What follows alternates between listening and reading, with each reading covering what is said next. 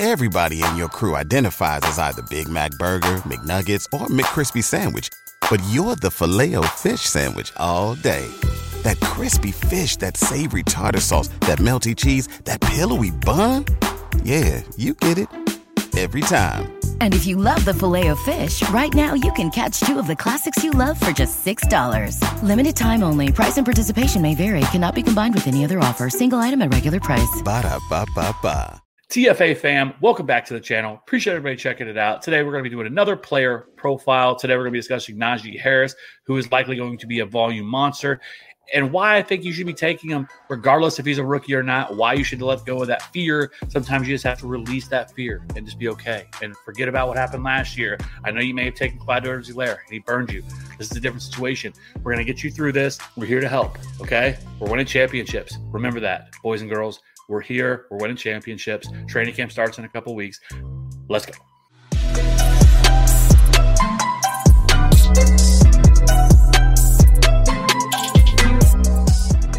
Appreciate everybody checking out the video. Be sure to hit that like, subscribe button for future content. Let's just jump right into it. Najee Harris. If you're not familiar with Najee Harris, running back out of Alabama, he is 6'2", 230 pounds. He is 23 years old, but we don't care about that in season-long formats. In Dynasty, it's probably a little bit more of a concern, but in redraft, we're not really all that concerned with it. He had a 30.9 college dominator, a 13% target share while at Alabama, 3,800 rushing yards, 46 touchdowns, 80 receptions for 781 receiving yards, and 11 receiving touchdowns for his career. His senior season, he had 251 carries for 1,400 yards, 26 touchdowns, 43 receptions on 57 targets, 425 receiving yards, and 4 touchdowns. And he was ultra efficient as well with 962 yards after contact and 69 missed tackles forced, which is second among all running backs last year in college football. Najee Harris is an absolute load to bring down, and he is electric in space. He is somebody that has that short area burst and can make dudes miss, but it can also just run right through you. And where he's not Derrick Henry, because he has that big physical athlete, where he is different is the fact that he is a terrific pass catcher. I mean, over 80 receptions and 780 receiving yards in his college career is very special. And that is why we should be all in on Najee Harris in 2021, because he enters a backfield in Pittsburgh where there's absolutely nobody there to get in his way. He doesn't have this satellite back like J.D. McKissick or Naheem Hines or even like a Jamal Williams, somebody that's going to get there and that's going to take touches away from him. There's nobody there in Pittsburgh. You have Benny Snell and Anthony McFarland, who, as much as I love, is not going to get the opportunities. That's what they talked about over the offseason that they wanted. They wanted this staple running back so that they could feed the ball, kind of like they did back in 2015, 2016, 2017. The only issue that I see with him, there's a couple of things. One, he doesn't have great speed. He's not somebody that's a burner. He's not a Jonathan Taylor who is going to run a 4.3. That's just not his game. He did not test at all. So we have no testing numbers whatsoever from him. It's a little bit of a red flag of why he didn't do that. But it was probably also smart by his agent by telling him to hold out, because if he would have ran a 4.6 or 4.7 or something crazy like that, which I think he probably ran a little bit better than that. But if he would have faltered, it probably would have hurt his draft stock. So it was smart for him to do. He put up the numbers in college. He didn't really need to do that. The big concern I think a lot of people have with him is a couple of reasons. One, he's a rookie. We'll get to that. Number two is the offensive line. And I'm going to tell you that I'm not as worried about the Steelers' offensive line. And here's a couple of reasons. One, they lost Marquise Pouncey, Villanueva, Matt Filer, and David DeCastro. So this offensive line is completely gutted. Only returning guy is Zach Banner, who only played in one game in 2020. This year, this is going to be a kind of a revamped offensive line. Some guys are stepping up. You have Okafor, who is a 2018 third-round pick. He was not very good, I will say that. 77th out of 89 qualified players whenever he played last year. Kevin Dotson is probably the bright spot they have at left guard. He's a 29th highest graded guard. At center, it's either going to be Hassenauer, or a third-round pick this year, Kendrick Green, who they took in the draft. And then at right guard, they recently signed Trey Turner, who was also graded as the worst run-blocking offensive guard last year for the Chargers. But it was one of his strengths in Carolina, so it was kind of surprising to see him take a step back. Maybe there was an injury. I don't know. And then you have Zach Banner, who only played in one game last year. So the big upgrades this offseason, really, this offensive line, was adding Trey Turner, drafted Kendrick Green in the 3rd round, and then added in the 4th round Dan Moore Jr. out of Texas A&M. So this offensive line, we don't really know what to expect with this offensive line, right? Because it is a completely revamped offensive line. They didn't do what the Chiefs did and added all these big time pieces to this offensive line. So it's going to take some time for this thing to work out.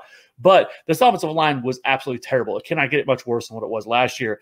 And like I said, they gutted this offensive line, but they were 32nd in adjusted line yards, 30th in power, 31st second level, and they were 31st against the run, but they were rated 4th in pass protection, which was probably a positive for Big Ben, obviously. But we don't really know what to expect from this offensive line this year, and that it needs to be taken into consideration because, one, we're never very good at analyzing the offensive line. Remember last year, everybody was talking about the Rams, and Cam Akers was never going to be able to succeed because that Rams offensive line was so bad. Well, it ended up being a top 10 unit last year. So I try to stay away from that kind of analysis. So it's more of a wait and see for me. So I'm not going to put that much emphasis on it.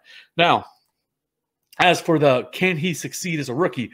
Listen, he entered the best situation he possibly could in Pittsburgh. We know Mike Tomlin loves an absolute workhorse. Just let's go back and look from 2014 to 2018 when they had that steady running back. You had Le'Veon Bell, who averaged 25 touches per game.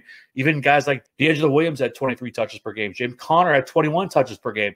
I mean, every running back they have, their lead back gets fed. And that is why we love Najee Harris this year, and that's why you should not be afraid to take him at RB13 where he's going right now, late 2nd, early 3rd in most drafts, especially in PPR formats because of that receiving upside that he has.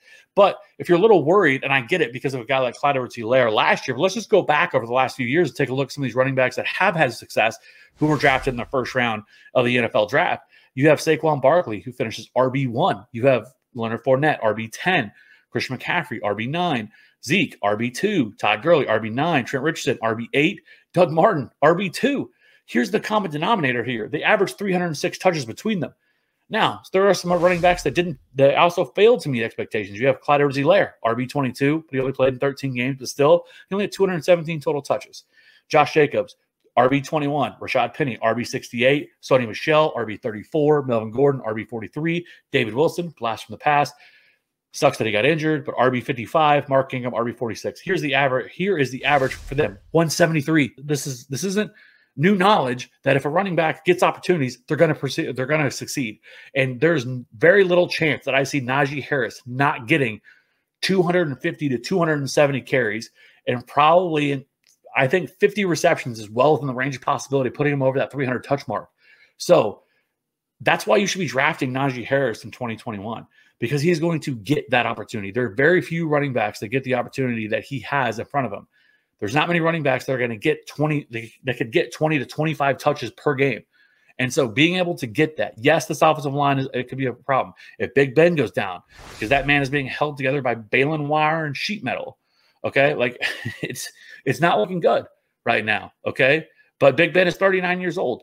But if he's going to get that type of touches and that kind of carries, I'm all in on that. So that's why you should be drafting Najee Harris where he's going.